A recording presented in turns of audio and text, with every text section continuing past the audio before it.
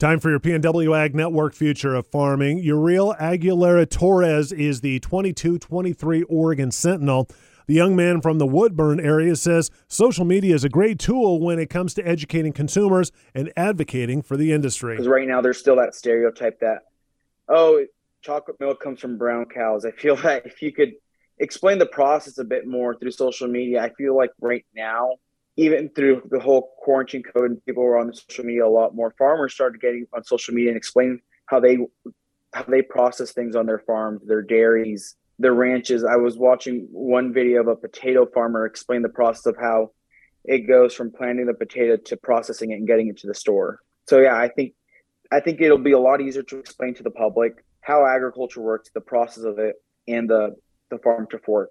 Torres added before joining FFA, he didn't really have a connection to the farming community and didn't appreciate the business side of farming, but thanks to FFA, he's very passionate about farming and hopes to make it part of his future after his year as a state officer is up.